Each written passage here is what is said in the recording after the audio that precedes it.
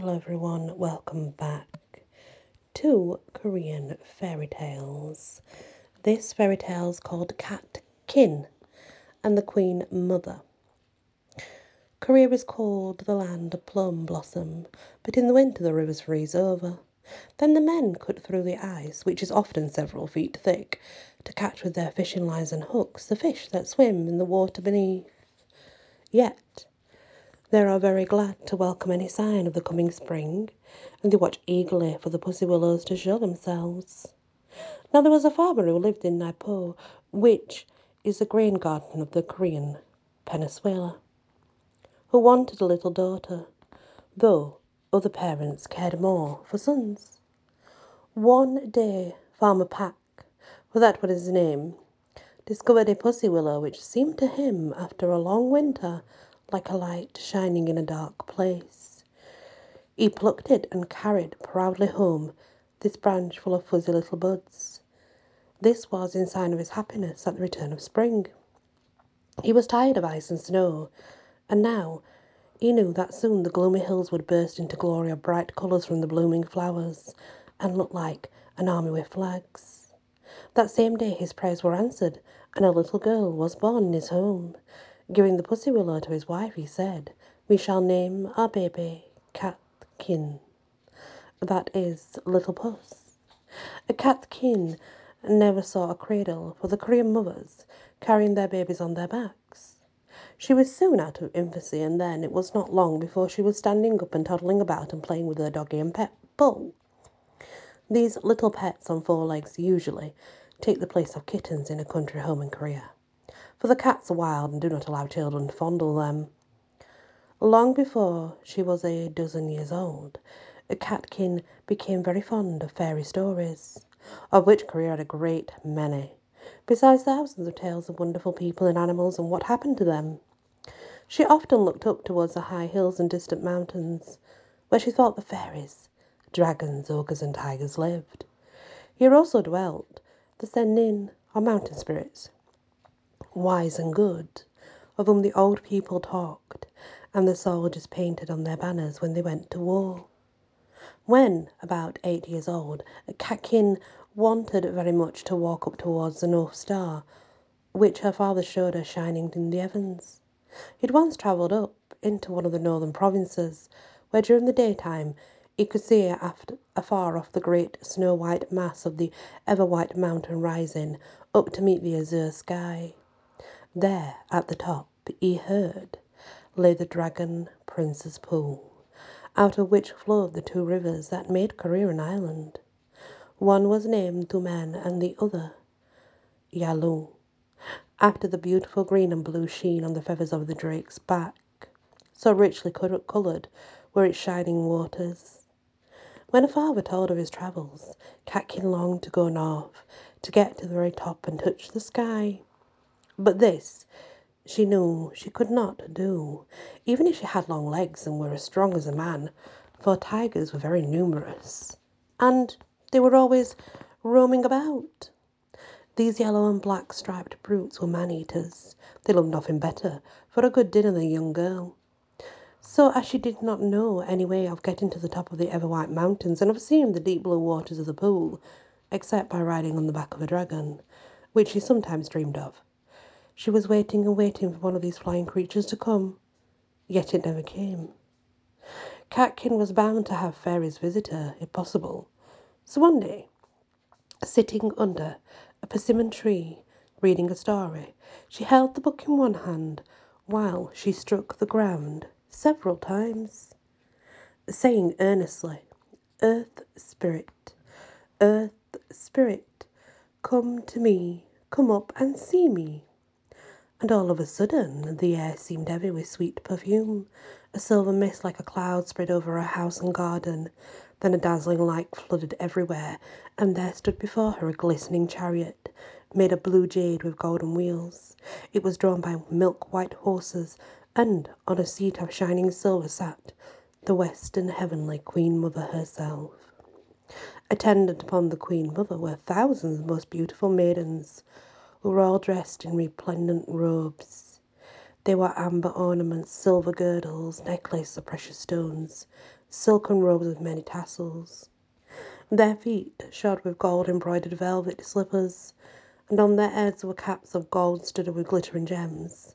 Catkin could hardly count the rich ornaments, necklaces, breast chains, and jade wands, like sceptres, which they held in their hands.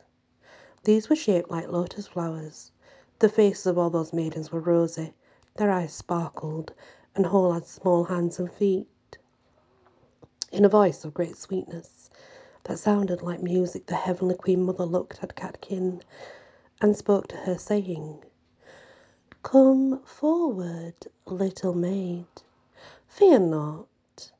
I shall not take you with me to my palace in the island of gems and give you all you want. Besides, showering blessings on your people, if you will come." Catkin did not feel at all timid or frightened, but came boldly forward and knelt at the base of the chariot. The Mother Queen first touched her with a milk-white jade wand that was carved like a lotus bud and made the little girl rise. In a moment more, a silver chariot with wheels made of turquoise, drawn by two young milk-white dragons, wheeled up close to her, and the attendant lady in golden robes bade her step in. The dragons were fierce, powerful, fire-breathing creatures with wide spreading wings, and their bodies and tails together were of the length of whales, while their eyes darted fire. Yet Catkin was not afraid at all. She thought it was great fun. Then up, through, and far above the clouds, the host of bright beings flew. They followed the Queen Mother's chariot until, far away, they poised in mid-sky. Catkin was told to look over the side of the chariot to the earth and ocean, miles and miles below. She was asked if she could recognize her father's cottage, but she could not. The whole village looked only like a grey mass of thatched roofs, and she could pick out only the temple. There, spread out, was the great sea, as blue as a sapphire, and in deep places it was green, like an emerald. But she could not see no ships, nor any coast or shores, not any range of mountains, nor signs of the land of Korea. Nothing but ripples and waves were visible. Yet, in the centre of the azure sea was an island.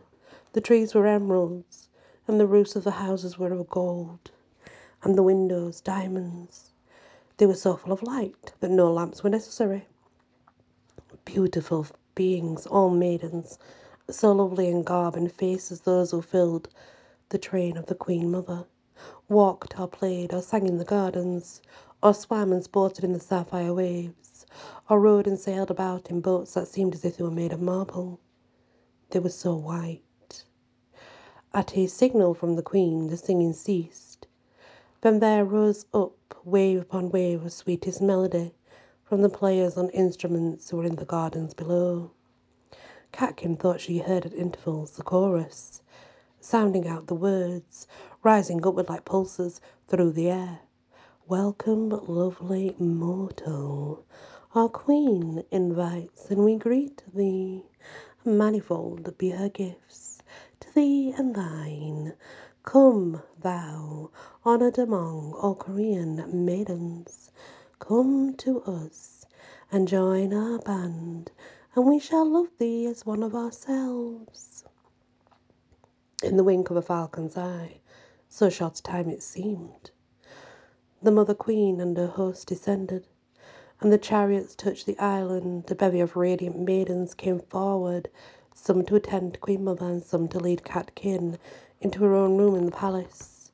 There the most gorgeous robes were put on her, beside a cap begemmed with glittering precious stones of various colours, and a pair of gold-embroidered velvet slippers. Catkin was surprised when one of the shining maidens set a royal tiara adorned with 5 gems upon her brow. "For me?" she asked in surprise. "Yes, for you, whom the heavenly Mother Queen would honour." "And what do these 5 gems, jade, crystal, malachite, amber and agate, signify?" asked Catkin. "Ah, that is not for us to tell you, but the Queen Mother ordered these. Tomorrow she will explain to you the secret of each gem." Catkin walked about freely, enjoying the lovely sight and sounds. She ate with keen appetite, and to her full of delicacies set on the table before her. Yet never once did she feel sleepy, nor see any beds, nor hear anyone talk of retiring. She wondered what they meant when they said tomorrow, for she could not see no sun or moon or twilight. However, she did not think long about such things, and by forgot all about them. When the entire court and almost of the Queen Mother's attendants had assembled, Her Majesty's Chamberlain read the proclamation, which declared that the Queen looked with great favour upon Korean people and had decided to bestow great gifts upon them. For this purpose, she had selected and brought her Palace the Korean maid named Kat-kin, to endow them through this, their daughter, with 5 precious traits of disposition and character. In token of gracious thought and tender love, Her Majesty would now present and explain the meaning of 5 precious gems: jade, crystal, malachite, amber, and agate. Catkin kneeled down before the Queen, who placed in Catkin's hands the shining gems. With an attendant fairy, took them from her opened palm and placed each one of them on vermilion velvet edged with gold. Then 5 maidens stood by, each with a gem laid on a cushion. After the ceremony of presentation was over, the Queen made a speech which told the Korean maiden's fortune and her future.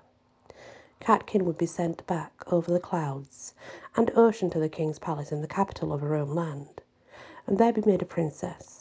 And many nobles and king's sons from other countries, hearing of her beauty and a wonderful visit to the island of gems, would come to pay her court as suitors.